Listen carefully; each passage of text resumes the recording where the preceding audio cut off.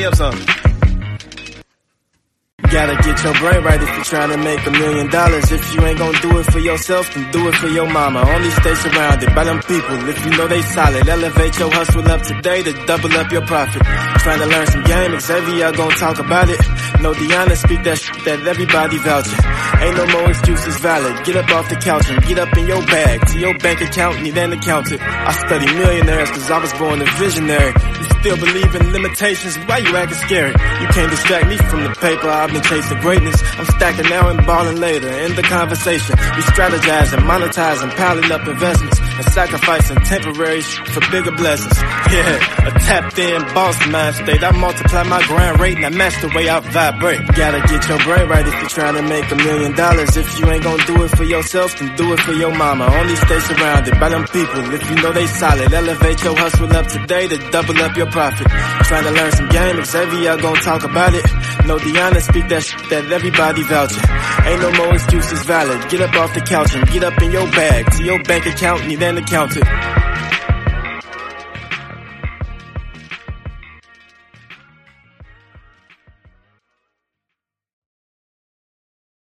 Today's episode is also brought to you by Brandon Thomas Insurance Services.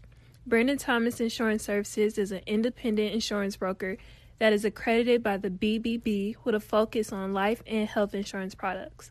They provide insurance coverage for all family members' needs, whether it be children that need affordable life insurance, adults that want term and permanent life insurance options, or seniors that need Medicare or final expense policies.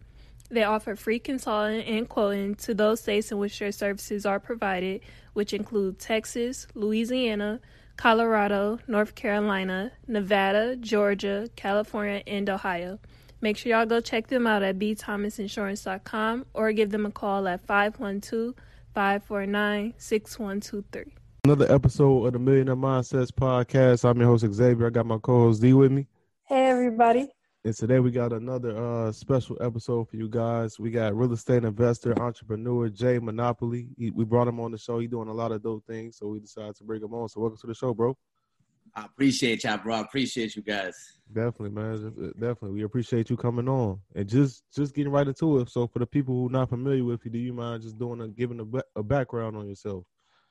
Yeah, of course. So my name is Jesse, right? Everybody calls me Jay, though, Jay Monopoly. And I'm from New York originally, right? Just to give my little background on myself. I'm from New York, working class family, joined the military for a little bit. Okay. What branch? Marine Corps. Okay. Mm-hmm. Shout out to you, bro. Shout out to you. I love when there's other vets that venture out and start doing their own thing. I did that. Yeah. I had a blast. Gave me the discipline, and as I was getting out, I ended up starting my real estate investment company. I started off fixing and flipping properties in Detroit. I just saw it as an amazing opportunity because how cheap everything was. Right. It's funny. My last year active duty, I actually made more through flipping than I did through actual military pay. Because that's only like $35,000. So from there, I started fixing and flipping houses all over Detroit. And from there, I ended up doing a wholesale. I ended up wholesaling a property almost on accident, and that's when I discovered wholesaling real estate, where you don't actually even have to buy the property. It's funny the way it happened. I was actually in the process of buying this property. My lender could no longer lend me the money on it, so I ended up having to sell it to somebody else. And I ended up making I think it was only like $10,000-$13,000 without owning it. And that's when I realized. I thought I discovered it. I was like, oh. He said, I thought I discovered it. I was like, oh, you could do that? And I've been doing that ever since. I stopped flipping that day. Hey, that's funny, bro. But going back like to flipping, so you was in the military. So what made you even get into real estate and start flipping from the beginning anyway? Man, it's actually a crazy story, bro. I'm really, how would I say? You went on deployment before, bro? Yeah. Yep. There's not, you have to be the president. There's nothing to do. So I was on that boat basically. I went on a ship. I was stationed on a ship, and you know, when you're around everybody in that environment, you guys start talking a bunch of random stuff, right? So we were talking a lot about music at the time, right? And we were like, yo, I'm a huge Jay-Z fan. I think Jay-Z is the GOAT. Me too. Yeah, I think he's the GOAT. So I was like, yo, by the time we get off this boat, bro, I bet Jay-Z is going to drop a new song. And this is 2017, so Jay-Z hadn't dropped anything in years at this point. Hey, we used to play at the same time. That's crazy. So I was like, yo, I bet he's going to drop a song, the whole nine. And I didn't even know, right? Because I'm on the ship. I don't have any service. So I get to Australia, and Jay-Z drops a song. He drops the album. He drops 444. Yeah. So I'm walking around Australia, and I'm in Sydney. I'm in Sydney, Australia. I'm walking around listening to the album. I'm just a huge fan. Everybody's out drinking. I'm listening to the album. Yo, I look up, and there's a Jay-Z's 444 Club is in Australia, bro. So I'm like, bro, I'm mind blown right now. I'm like, yo, what the hell? So I go in there. I'm like, yo, y'all know he just dropped the album right there. Like, yeah, he was here last night. This, that, and the third. So I'm like, damn, bro. Like, I don't know why that hit me so hard. Like, it was such a coincidence, bro. So I start Googling books that Jay-Z has read. Just randomly, like, books that Jay-Z has read. And it takes me to this Oprah interview. And it's like, I wasn't passionate about real estate at all. It almost happened, like, completely on accident. So I read the book that he recommended. It's called The Celestine Prophecy. Anybody listening to it, if y'all haven't read it, an amazing book. It's a fiction book that basically talks about how nothing in your life is a coincidence, right? Everything happens to push you closer towards your life purpose, essentially, right? So every coincidence that you end up following on and acting upon pushes you closer to your life purpose. So I read that book, and I was like, wow, like, by this point, I'm back on the ship. I'm reading this book, and I'm like, damn, that's crazy. Like, this wasn't a coincidence that I got this book. And so I'm reading it. Next book, I finished this book. Next book I read was some real estate book. I think it was Multifamily Millions or something like that. But it was too much knowledge. It went over my head at the time. I still wasn't in the position to receive that knowledge. So a couple of weeks later, I get back to Australia. This time we was in a different part of Australia. We were in Melbourne. So we get to Melbourne. And the day I get to Australia, the first person that calls me was my partner, Levi. I hadn't spoke to him in like a month and some change because I was on the ship. The first words that come out of his mouth were, yo, bro, we got to get started in real estate. So I was like, oh, bro, I'm all in, bro. You don't understand why. I'm like, you don't understand why I'm all in yet, but I'm all in. You don't got to tell me what, like, I don't care how much we got to put up. Like, I'm with it. And we ended up paying for a real expensive mentorship program, which looking back on it, I probably got bamboozled a little bit, right? But through that program, though, I was able to meet somebody who was a project manager out in Detroit. And that's how I was able to flip houses without having to be there. I hired a project manager, paid him off the percentage of the flip. That's how I was able to do it while I was still active duty.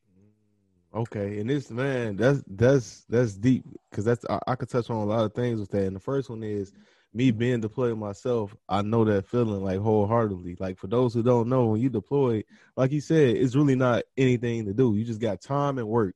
And outside of work, you just got time to really just think to yourself and think about stuff. So that was like really the start of my journey too, bro. 2017, when I was deployed, I was just like strategizing, like, damn, when I get back home, I need to do something different. I need to do something. Let me save all this deployment money. Let me get home and get to it. But for the people that's not in the military, that could apply to their lives too, because you need that point of that period in your life where you kind of got like to separate yourself and just come up with your ideas for a minute and sit on them. Like, even if you're not deployed, not in the military, you could do that too, because it's extremely beneficial. That's a fact, bro. Getting in tune with your inner voice, essentially. Yep. Sometimes you got to get away from the noise to be able to hear it. Yep, man, that's some real shit, bro. That's I'm telling you, that's man, it's crazy. That's like my story to a T. Besides me being on the ship, I was in the military and I was in Qatar for 7 months, bro. I ain't do shit, but Deanna know. I used to talk to her every night. Besides going to work out and just coming up with shit like, man, I'm about to do this when I get back home. Let me save my bread. So after you made your first flips and all that, how much time did you have left? Was you like, did you know for sure, like, no, I'm getting out now? Or was it just like, we gonna see where this take me? It's funny, bro. After I had already made the first investment into the once I had already put my money up for this mentorship program, bro, I was like, oh, bro, I have to be all in. I just put mad money up. And it's always like whenever you finally find the thing that you want to do, it's almost like the universe tests you one more time to be like, are you sure? Mm-hmm. And what happened there was, so I had about a year and a half left, and then I got offered a re-enlistment bonus of 160. Bro, That's how they do. 160K, bro. They try to give you how much? They try to give you 160K, bro, up front. That's crazy.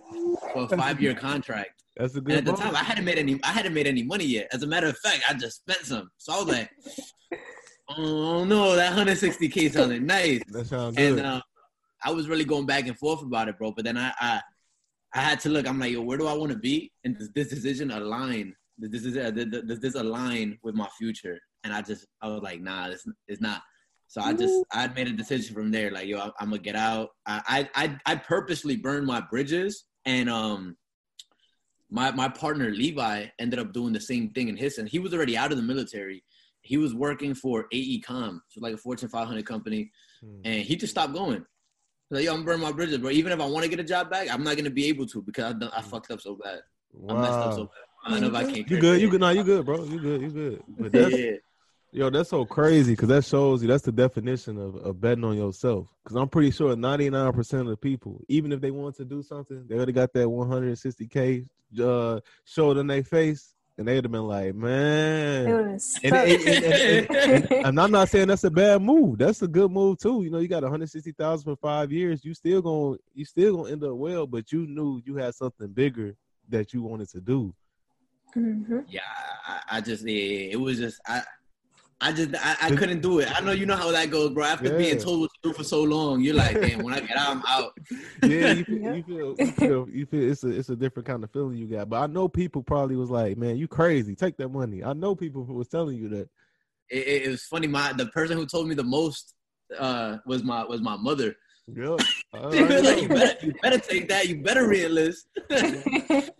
But I feel like people don't realize, and it's not just with the military, but this is with life in general. The longer you wait to do something, when you know that's what you're really supposed to be doing, the harder it gets. Yep. So it's like with the military, you know, if you don't get out after that first enlistment, odds are you might end up just staying in until you retire because it just gets harder and harder for you to leave. That's a fact. I mean, at that point, you do 2 enlistments. Yeah, 8-9 years already. Yeah. Might as well go do that halfway 10. Through. Yeah, halfway through. Right, so it's better to do those things when you're young and you could take those risks, you know, and you still got enough time to, you know, fall back and fix things when it comes. Man, that's a fact. And I know that your supervision probably was trying to dog you out and like, man, you gotta take that goddamn money. I already know. I know how it is. I know how it is, bro. They be the worst. But speaking, so let's say, all right, so now you get out. And what was that first move like? How was that feeling, knowing like, damn, I don't got a job no more. I'm out the military now. It's really all on me. Nah, so it was actually funny, bro, because my whole last year and some change in the military, I did my first flip. My first flip, I made $35,000 off of it. Netted $35,000 off of it. And that's when I realized, oh, like I could do this. This is lit. And I was active duty. I was an E5, so I was making $35,000-$40,000 a year top at the top. So that's when I realized, damn, like, bet I could do this. So I hit that check while I was still in, and I did a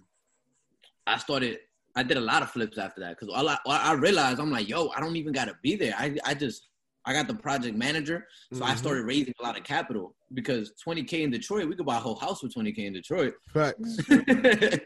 So I was raising capital here and there. I had multiple flips going on at the same time, and I know you was in the Air Force. So I was actually I was helicopter mechanic in the Marine Corps. So that's a good. That's a good job. There's night crew and day crew, right? So I talked to my supervisor. I'm like, yo, can you guys put me on night crew? It aligns better with my schedule. So I would basically work all night on, within the military and work all day within my business. I barely was getting any sleep, but it came to a point where I was making so much bread on the outside that I had to have a straight up conversation with like my he was a master sergeant at the time. I forgot what his title was, but he basically the big homie, the big boss of the whole stuff, right? So they were like, yo, they're like, your work is slacking. You've been slacking at work. You've been this, you've been What's doing that. going on? Hey, what's going on? And I told them, I'm like, look, at this point, mind you, I was driving a Porsche, bro. I was an E5 driving a nice ass Porsche. hey, D, that boy was lit, D. So they knew I was up. They knew I was up. So I told them. That was not my bad, but sorry to cut you off. But for the people that don't know, it was stuff that much about the military. But when you make a certain amount of money in the military, they will kick you out because it's like they know you're not probably you're more plausible to not listen to authority because you know what I'm saying you could eat for your own. So I think I could be wrong, but I think it's between like 400 to 500,000. Like if you make it that in a year outside the military, odds is they'll kick you out. But So I ended up having that convo with him. I was like, listen, like I really, I got ton of respect for you. You've been since forever. I'm like, but if somebody told you to pay attention to the job that's paying you $35,000 a year and the one that's paying you $35,000 a month, like, which one are you gonna pay attention to? I'm like, and I mean this by no disrespect. I'm like, this is where my mind has been. And they were actually gonna try to route that package for me. It's called the Better Opportunities Discharge. Yep. Where they routed up, but they were like, yo, by the time this goes through, it's gonna be your EAS anyway. So they were like, yo, how about you just text in? He's like, yo, you could do, as long as we know what you're doing, you could just text in. That way we could avoid the politics or the paperwork. So my whole last year in the military, it was like I was already out. That's crazy. Yeah. It's so wild, bro, because nobody, like there was a whole bunch of new Marines still coming. And whenever I did show up, they had no idea who I was. Had no idea who I was. Wow, bro, I've never heard of that, bro. Because I know about the when they'll discharge you if you're making like a lot of money, they'll do that. But I never heard of a story like that. I never know nobody that actually did it. It's just something that you always hear about. Like if they make a lot of money, they're gonna have to go. Yeah, it's funny because it's like I would travel a lot still, right? I would text in. I wouldn't tell them I was traveling. I would go to a lot of different cities to network, go to events everywhere, and people would be like, "What do you do?" "Oh, I'm active duty." They're like, "What?" I had a like beard at the time, and they're like, "Yo, what do you mean you're active duty?" I'm like, "Yeah, I'm a Marine," and nobody believed me. Like everybody always like, "Bro, nah, you're gonna have to show me." I was just outside. Wow! So shout out to your leadership for like giving you the opportunity because most people in leadership will not do that. Yeah, they would have been hating. Most leadership will be hating on you, bro. They'll try to do everything to stop that bag you got going on. Try to give you 12, 14-hour shifts just so you can't do that no more. Yeah, now that's a fact. I'm grateful for them. I'll be hitting them up from time to time. I let them know that. Oh, for real, bro. That's love, man. So pretty much your last year, you was pretty much, let's just say, out the military for real. You already had your shit set up for when you got out, it was smooth sailing ship already. It wasn't even like there was a difference, bro. That's the funniest part. When people ask me, bro, when did you get out? I'm like, man, that's a tough question to answer because I got out physically like early 2019, but mentally I've been out. Damn. Okay. So how long were you out before you realized, like, damn, I think wholesaling gonna be a better option for me? It was as I was about to get out. Okay. It was as I was about to get out. I had already done my first accidental wholesale. Right. Accidental wholesale. And I started I started going crazy with it. It was so crazy to me because the way I looked at it, like when I was doing a flip, and don't get me wrong, I still love flipping. It's not my appetite personally. You know, I like sleeping at night. I don't like worrying about all the stuff going on. Mm-hmm. And I know that's the type of person I am. I worry a lot. I think, what if this happens? What if that happens? What if this happens? So I ain't like doing it. So I started scaling. When I started scaling the wholesale company, I literally had really no idea what I was doing. I just knew, like, I know how to find properties. I have a big network of buyers. I want to do this as a company. So I started like reaching out to people, and I was basically joint venturing with people on their like wholesales, their flips, and helping them get rid of it because I had such strong buyers. And it was crazy. So first month we hit about, it was like 70, 80,000. I was like, damn, bro, like we up, bro. Me and my partner split everything. I'm like, bro, we up. The next month, it was February, we hit I think something similar, right? But I remember it like it was yesterday. We hit it was maybe 70, 80,000, somewhere around there. And then March comes. And this is why I remember it so perfectly. We hit nothing. we hit zero because we didn't really have any systems and processes. And I remember it like it was yesterday, because you know when you got a certain amount of money coming in and you still spending like you got that money coming in and it don't come in. Yep. And we were like, whoa, whoa, like, and then that's when I realized, like, yo, at this point, it's like I'm gambling, you know, and I had to be honest with myself, and I realized, like, damn, I'm not really the smartest when it comes to this.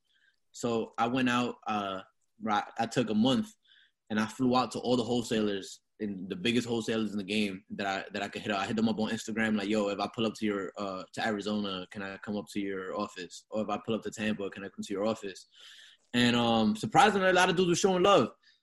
So I was like, I bet. I just started going to everybody's office for a few weeks, and then I came with money in hand too. I'm like, yo, I got $15K.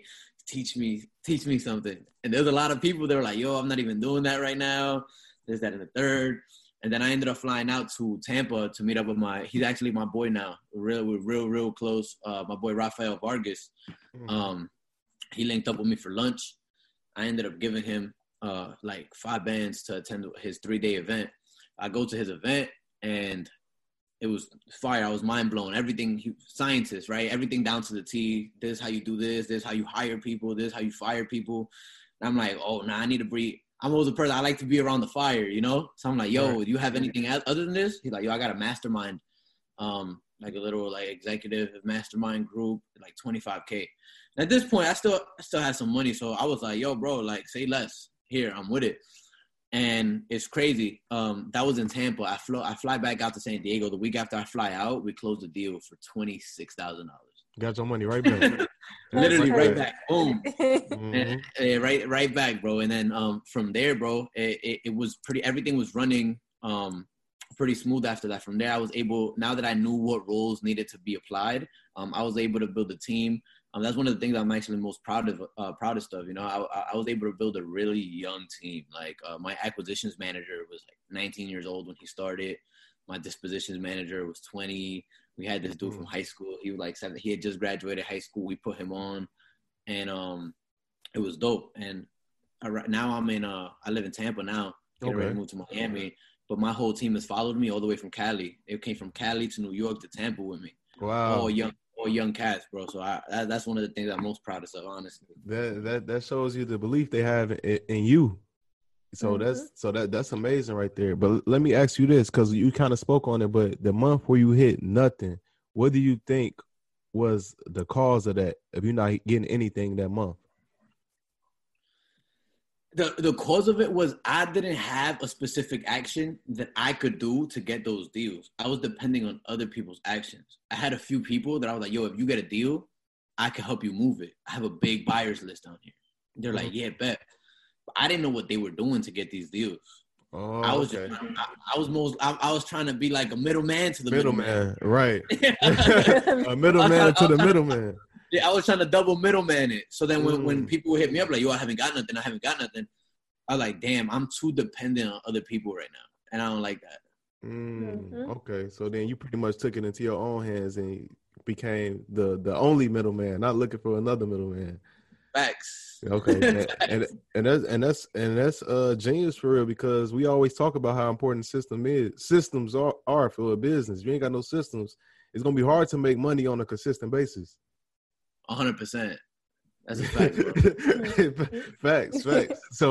So now, since you well, I'll just say this before that. So what did it look like afterwards, as soon as you started implementing systems in your business?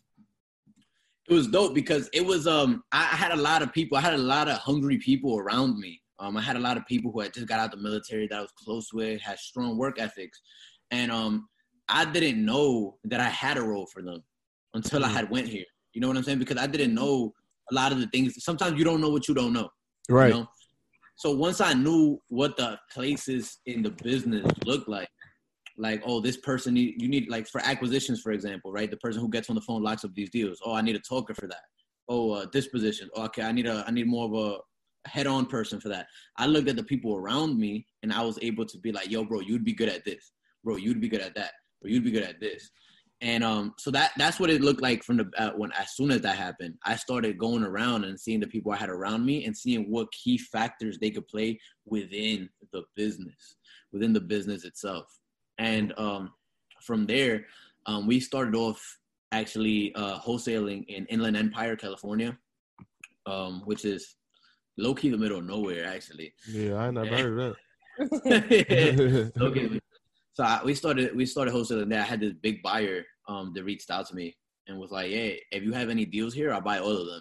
So I was like, oh, okay, cool. So we started marketing over there. We started doing a lot of SMS marketing. Like we'd send text messages. We'll send about 500 text messages a day. So we had the team, the manpower and the money to keep up with that marketing. And we were just blasting text messages. That was our main marketing channel at the time. And said and done, I got this deal over there. Same buyer bought it. I still sell him most of my deals to this day in that market specifically. Wow. All right, so let me ask you this: what method do you think is better? Because nowadays I see people talk about cold calling versus SMS. Like, in your opinion, what do you prefer to do? I think different things work better in different markets. Right. But I feel like that regardless of what your market is, you should know how to cold call. Because if I'm texting, more times than not, right, 9 out of 10 times, you're not gonna sell somebody a house over the phone, over text, right? You're gonna want to get on the phone with me eventually. And if I'm really good on text, and then I'm a weirdo when you pick up the phone, that you might not want to sell me your house no more. That's a fact. If I'm really awkward when I'm on the phone with you, you're gonna be like, I don't know about this guy anymore. If I don't sound confident on the phone, if I'm just sound like I'm sleeping on the phone, you're not gonna want to sell me a house. So I tell people, regardless of what marketing channel you want to do, like even if you want to do Facebook ads, you need to cold call because eventually you're gonna have to be on the phone with somebody. That's a fact. And you got to learn how to overcome those hurdles with cold leads instead of overcoming them with warm leads. Because at that point, you're just messing up your bag, trying to figure it out with a warm lead when you could have been figuring it out with these random people. They're like, hey, I don't know who the hell this is, right? Building that tough skin. So I say cold calling is king in my opinion. I like that, man. And so for the people, because I know we talk to people all the time, like that want to get in wholesaling or they are involved in wholesaling, but it's like they be like, man, I hate cold calling, man. I just hate it. I don't know what it is. I just hate doing it. The best piece of advice you have for those people? Man, you know it's funny. I get those messages all the time. I bet. I already know, bro. Honestly, man, the best thing is to just do it. Yep. Just do it, honestly, because if you don't want to do it, if you make a few checks here and there down the line and you don't want to do it anymore, amazing. Hire a virtual assistant to do it. But I feel like you still need to know how to do it, right? You need to know how many calls you can make in a day. You need to know how much talk time you can get in a day. That way you know your virtual assistants aren't over here slacking. BSing, right. Because if you know how to do it, you've done the task, you know that they can do it as well, right? But if you're just going to go straight into hiring a virtual assistant, now they could be like, hey, I only did these many calls, I did this, I did that. So I say, like, if you really, really don't like it, close a deal so you can put some money back into your business and hire some talent. But in order to do that, you're going to have to cold call anyway. So either way it go, basically, you're going to have to get over and just do it. I think so. Yeah, I believe that too. So, but you also spoke on like hiring, and I want to ask you. I know that's another problem that a lot of like business owners, especially new business owners, they have a problem with like knowing how to hire the right people. So, in your opinion, like what do you think is the best method to doing that, making sure you got the right people in the right positions? I'm very big into. I learned the whole personality type thing when I was young. I think I was like 20 years old. And I don't know why I remember it for the rest of my life now. But it was random as hell. You know, like the whole DISC assessment and all of that? You ever heard of it? The DISC assessment. I'm pretty sure I have. I probably just don't remember. Yeah, so I didn't learn it as DISC. I learned it as something else. But there's always going to be personality types. It always mentions the same personality type. Some people just call it different things, right? Mm-hmm. So the way I learned it is I learned it through sea animals for some reason. That's how the dude that taught it. So it's a chart, for example, and it just talks about what personality type is more dominant in that person, right? So they say, for example, a shark is a person who's direct, dominant. They just want to be, this is what it is, right? So you got shark, you got dolphins. Dolphins more like me. I show love. I'm a very social person. I'm outgoing. I could talk all day. You got whales. Whales are like really loving, caring people. They want to give back, donate to charity, spend time with their family. And then you got sea urchins, right? Where they're like, I need to know what the numbers are. They're very detailed. They can spend like time behind a computer, the whole nine. So I use that assessment to figure out what's the kind of person I'm talking to, right?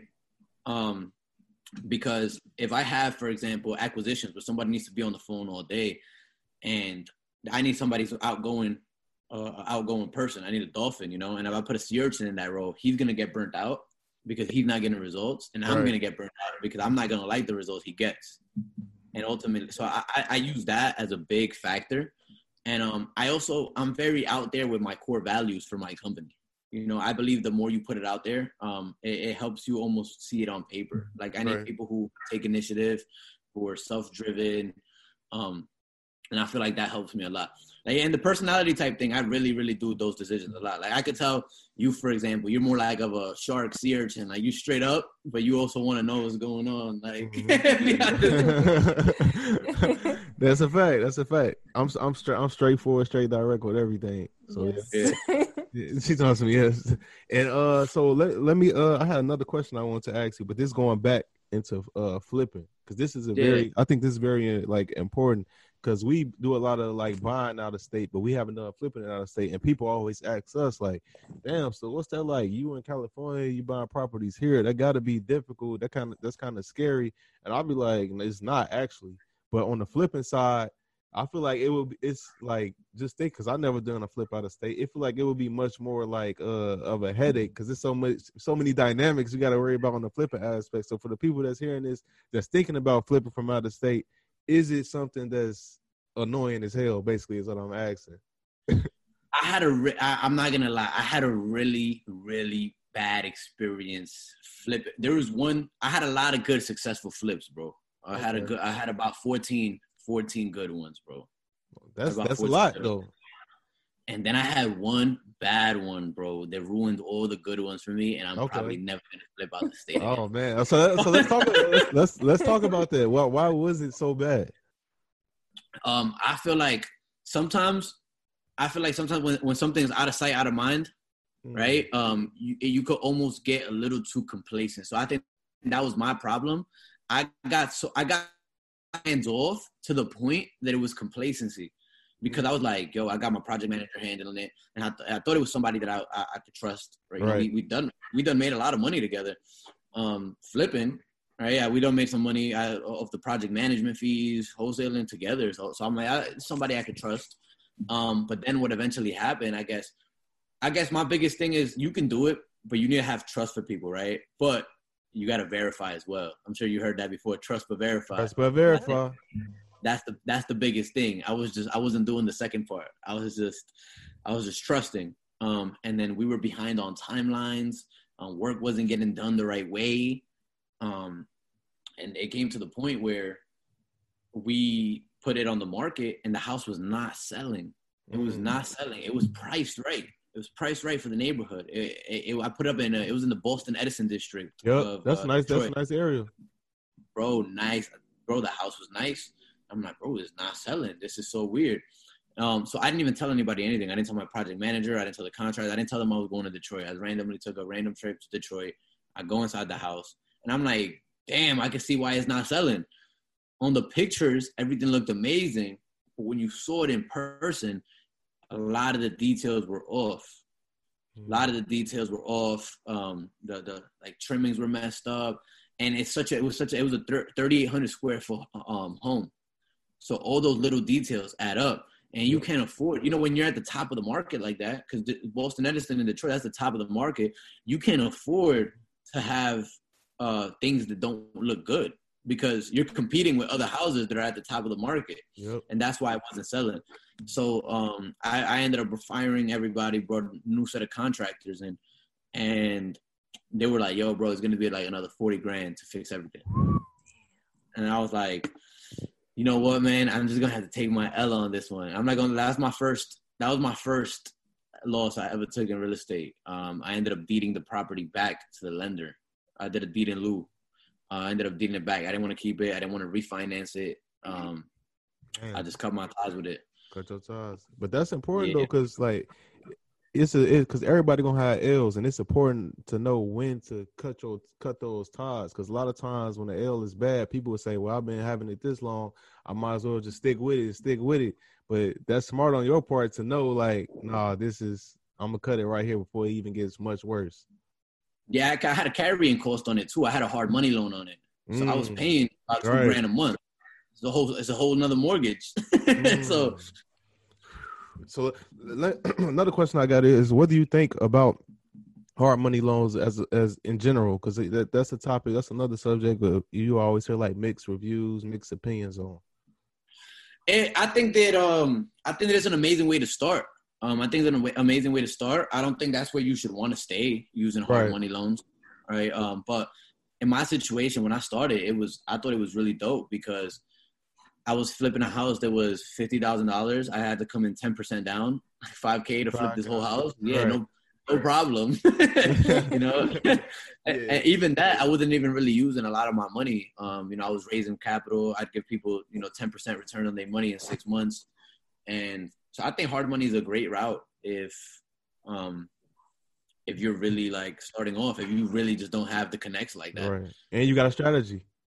Yeah. But eventually, you have somebody that lends you 20 grand on a hard money loan, you're good, right? That person sees their money back. That's going to be somebody who might lend you the whole 70 one day. And then you don't need the hard money loan anymore.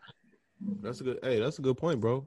That's a good point. Do you want to say something? You want to say something? Yes. So I was going to ask you, so you're in 4 different markets. So how difficult was it for you to take your operation and go to each of these markets and get started? Like, was there factors that made it, difficult for you to do this, or did you have to change certain things for the market? Yeah, so I only I wholesaled in a lot of different markets, but flipping, I only flipped in Detroit.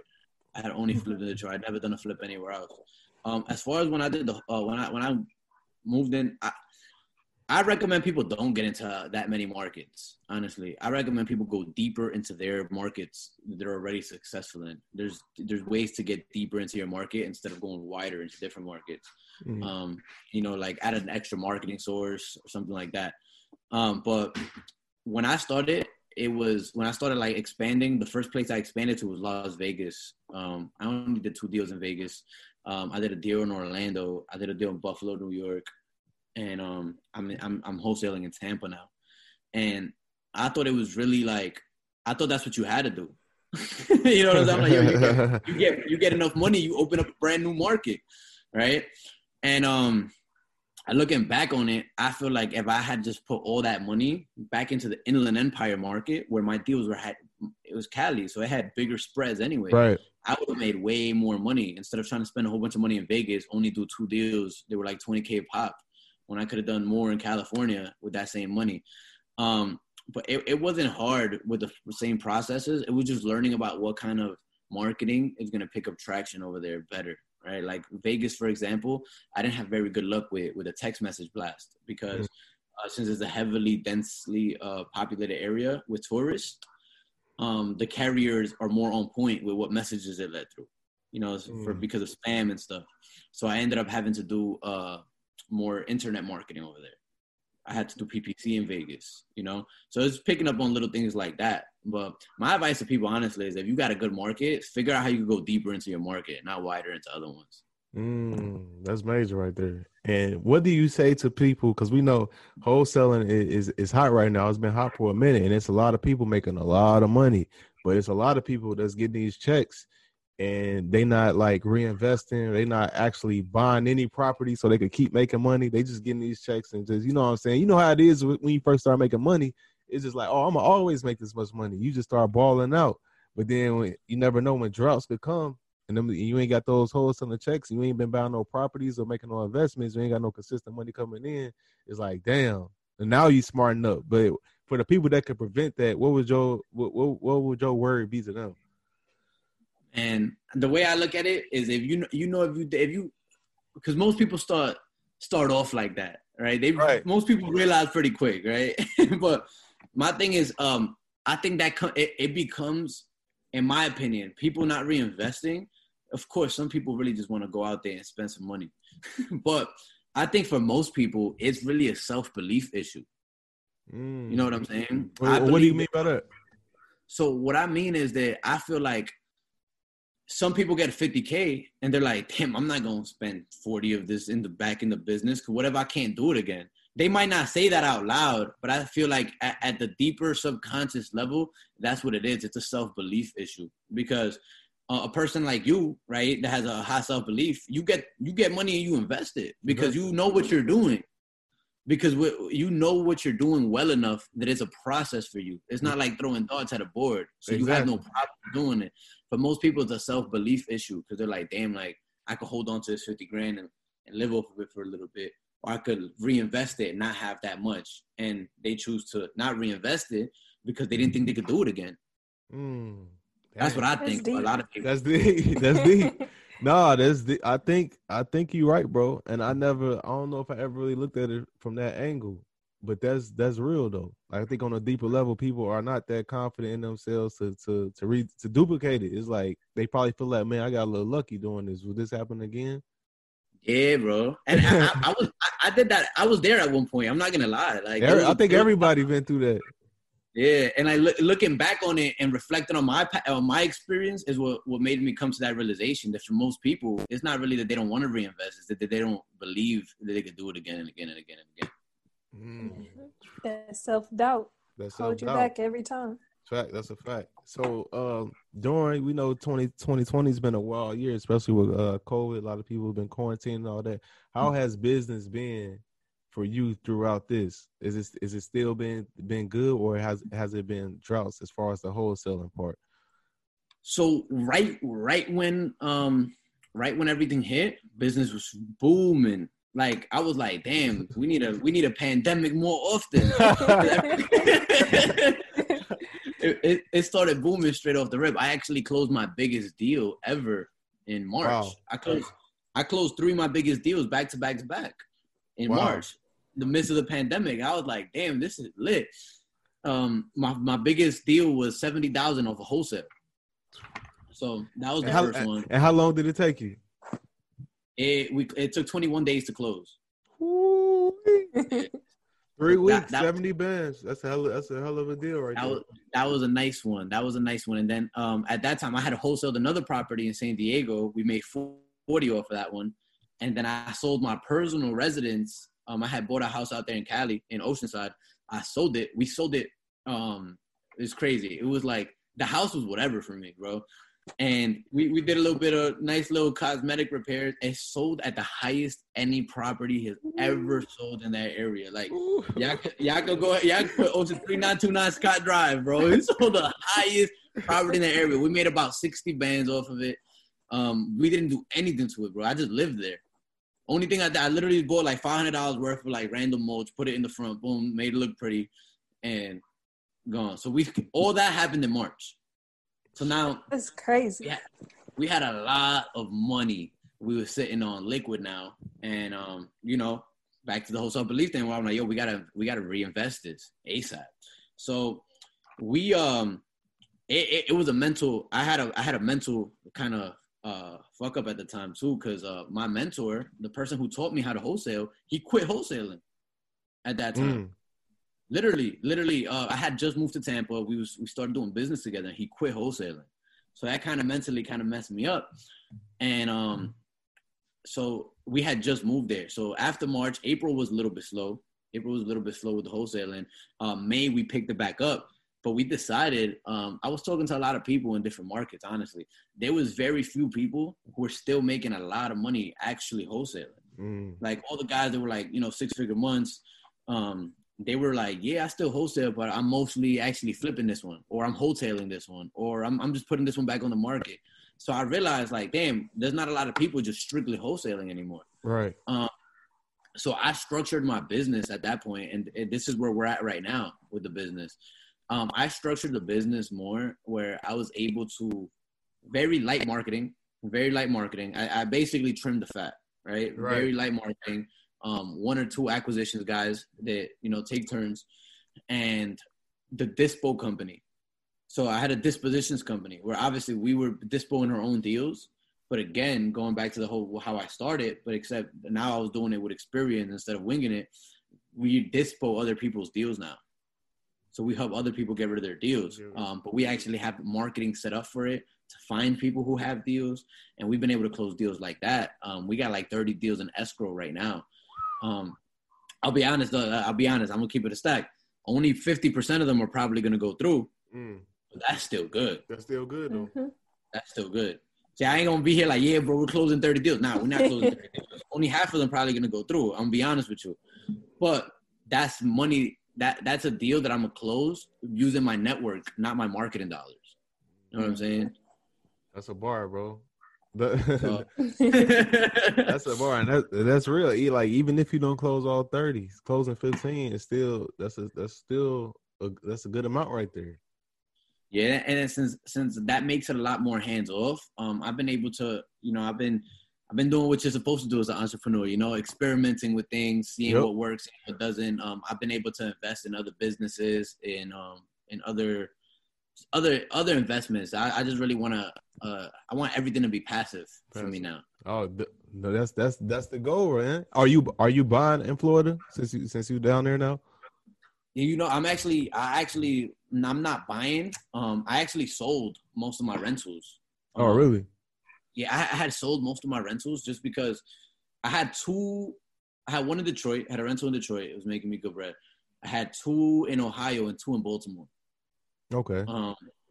And I don't know why, bro, but at the time, everybody that I was around was like 10, 15 steps ahead of me. And, you know, that's my thing. I like chilling around people who are way, way ahead of me. Because you probably been through what I've been through already, you know?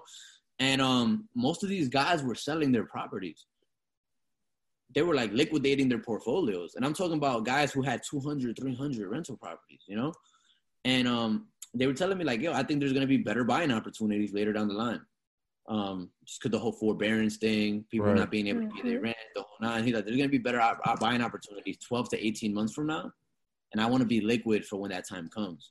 I was like, you know what? That makes sense. So I ended up selling my properties too. I knew I needed to replace that income. Right. So Raphael, I don't know if you know Ralph, but I fuck with him heavy, bro. I give him a lot of, I show him a lot of love because he's the type of person that he'll call me and he'll be like, yo, bro, you got money liquid right now. We got to do this, bro. We got to do this together. And at that time, he had quit wholesaling. He had a meeting. Mind you, this was when, like, things were still crazy with the whole COVID-19 thing. He goes, yo, bro, come to the office. And so we're in the office in this little meeting room, boardroom, and we're just putting stuff up on the board. Like, what's recession proof? What's recession proof? Like, what are they gonna do? He was doing the Amazon automation at the time, so I bought an Amazon store from him, and then I invested a few nice little amount into his. He started a Forex hedge fund at the time. So both of the things were passive, so I was like, I'm in both of them. I just had one of the biggest months I ever had. Of course, I was gonna invest it. Right. And bro, if I showed you the results for the hedge fund, bro, you wouldn't even believe it. Oh, look at this. Hold on, I got it, bro. Yeah, that's crazy because like, I don't know Raphael, but I've heard about him a lot, and from the stuff I've heard, I only heard good things about him. It's crazy. I don't know if you're gonna be able to see it with the lighting, but it's crazy because this is one of the most successful passive investments I've ever made. So you see right here, we started with $343K. First month we were up 75%. Man, so we deposited. But then hold up. So July, this is July now. We ended up having $1,026,000 in that account, bro. Within 3 months. And for the people that's listening to this, y'all can't see this, but it ain't. He's showing us. He's straight showing us the proof. That was definitely a million. What was that? $1,026,000.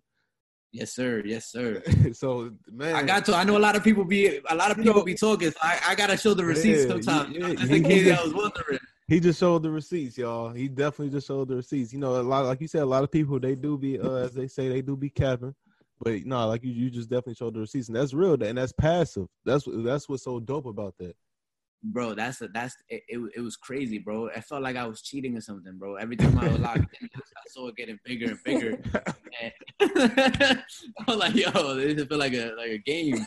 Hey, that's a fact though. The one thing about passive income, it does feel like you cheating. It does feel like you getting over on people. It's like, man, because I ain't did shit. Like, how am I? You know what I'm saying? I'm still getting all this money, and I literally haven't did nothing. Like, I know, like, me and Deanna, we invest in Tesla, and every day for the past couple of weeks, been waking up just hella money every day. Boom. As soon as the market jump off, boom. So it's like, damn, this feel like we finessed the game. That's crazy. Yeah, it's crazy. So I definitely know what you mean. But that also shows like that you a true entrepreneur, because so many people like say if they in one industry, they'll stay in their lane, and if it's like the lane is sinking, it's like they won't jump off, afraid to jump into the other lanes. But a true entrepreneur, they know how to adapt and go into different fields that they're not in, even if it's passively. That's the dope part about saving money, is you could get into so many things just because you got the money, so you could be a part of stuff now. That's a fact. Everybody always want to talk about like staying in their lane, doing this, but I look at it like you could do things with time or money, right? And there's not a lot of things I want to do with my time anymore. And if I can have my money work for me, then that's amazing. And just being versatile, like you said, bro. I have such an open mind that if anything if you hit me up like, yo, bro, we can make $1 million selling these hot dogs right now in Baltimore, I'd be like, oh, I guess we're going to Baltimore and start this hot dog stand. You know what I'm saying? Like if it makes sense to me, I'm with it. No, facts, and that's the I think that's the proof of a real like entrepreneur, real business person right there. Because it's like they say, if it make dollars, it makes sense. You in business to make money at the end of the day. You a Drake fan? Yeah, I like Drake. I like Drake a lot, and that's one thing. Like I be watching a lot of interviews. They don't like. Yeah, it's not always an entrepreneur interview, you know. Sometimes I watch random stuff, a general speaking, random. Me too, bro. Me too. When your birthday? April 13th. Okay. I'm like, man, you got a lot of similarities. Seem like a Leo. Yeah, that's what I'm like, man. He got a lot of similarities with me. But yeah, I'll be doing the same shit. But yeah, go ahead. Now, one of the things, Drake, there was an interview where he was like, yo, when I started doing the R&B thing, people were like, oh, but you're not an R&B singer. He goes, bro, I'm an artist. I'm whatever I want to do. I'm whatever I want to do at the time.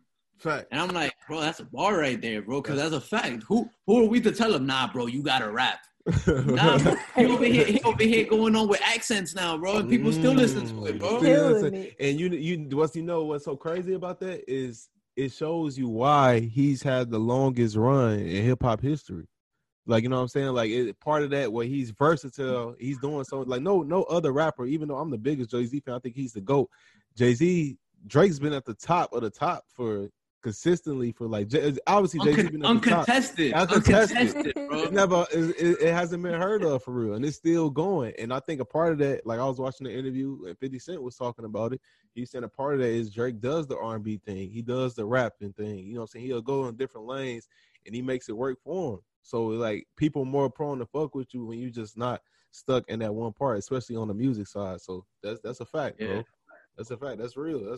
And you like in business, you gotta be like that though. You just can't be like so stuck on what you doing. That's all you see, because as we know, industries, especially with technology, industries can change overnight. And if you're not willing to be like, all right, what's next after this? You know what I'm saying? They're gonna work long term. That's a fact, bro. You know what it is? Sometimes, like, you know, when we start off, everybody has a goal, right? We have a purpose we want to accomplish. But sometimes there's some people out there who get so caught up into accomplishing it. They get so caught up into how they're accomplishing it that they end up not accomplishing it. And this is what I mean by that. Like, I have my partner, he's my best friend, Levi. He's vegan, right? His purpose for going vegan was he wanted to live a healthier life. He wanted to live a healthy lifestyle. He wanted to be a healthy person, body the temple kind of guy, right? Mm-hmm. So we go to Ecuador, right? Third world country. There was no vegan food out there, bro. Nothing. So he just didn't eat for 3 days. Damn. That's not healthy. No, it ain't. That's not healthy. So overall, you got so caught up into how healthy you wanted to be that you ended up not being healthy. Damn. That's a bar, bro, because that's deep right there. I hope that ain't going over people's heads. That's a bar.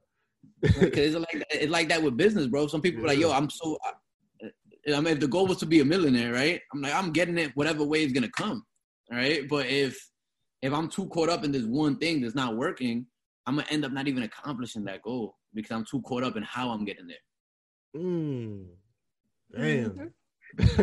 Hey, you speaking some real shit, bro. That's a bar for real. Because I know it's people that go through that a lot. Like you say, it's like, and then, you know, it's another aspect of it is where people don't want, like, you already have people that didn't believe in you. So you be so thirsty. I don't want to say thirsty, but you be so hell bent on proving them wrong. So you feel like you giving up on something. Yeah, switching the lane. I gotta keep going. Because I don't want them saying I told you so. But it's like you said, if you have a goal, it's all on getting to that goal. You know what I mean? Right. Like, yeah, it don't matter as long as you're not doing anything like some bullshit, finessing, scamming people. But if you get that goal in the right way, that's what matters at the end of the day. Facts. On it. Yeah. And another thing I want to touch on before we let you go was your podcast. You have a podcast as well that you launched recently. So just touch on that. Yeah, bro. So I got a podcast. We actually got to get you on. We gotta schedule that one, man. Let's do it. But it's called a Better Way with Jay Monopoly. And the whole premise of it, right? I wanted to. One of the things that I do good is I surround myself by experts. You know, I got an expert for anything. You know, like I try to have an expert for everything. So if I have a question, I can ask them. And I wanted to give back to people. And have those same experts, you know, give back to other people. So I've had, it's just to show people there's always a better way, no matter what you're going through. You know, I've interviewed, it's funny, I'm actually about to go link up with him right now. Edgar Berlanga, he's a boxer. He actually he beat Mike Tyson's records for most first round knockouts. Damn. So, you know, obviously he's living life in a better way, you know. Let's see how he got there, you know. Raphael, right? Big investor. Yep. You know, interview him, see how he got there. You know, people who manage artists, things like that. Just anybody of value who's living their life on their own terms, who found a better way than what everybody wanted them to do. And that's the whole premise of it. Man, I love that, bro. So for those who listening, definitely go tap in and check that out. Like I love hearing stuff like that. You want to say something? Oh, okay. Yeah. And yeah, before we wrap up, did you have anything else you want to go over that we didn't get a chance to go over? Nah, I'm good, bro. I think we touched on a lot, bro.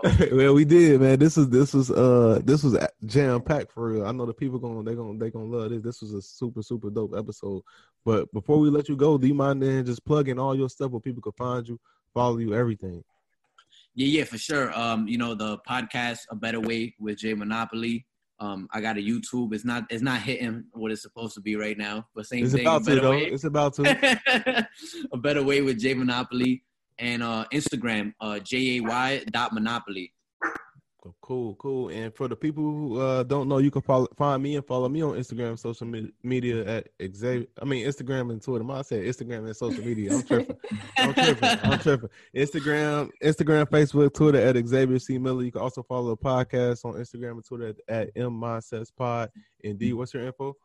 And you can follow me on Instagram and Twitter at Deanna Kent or Deanna S. Kent. And be sure to follow Park Hill Capital and see what new things we got coming for y'all. Definitely. And that's all we have for you guys. Appreciate y'all for tuning to another episode of the Millionaire Mindsets Podcast. See you guys next episode. Peace.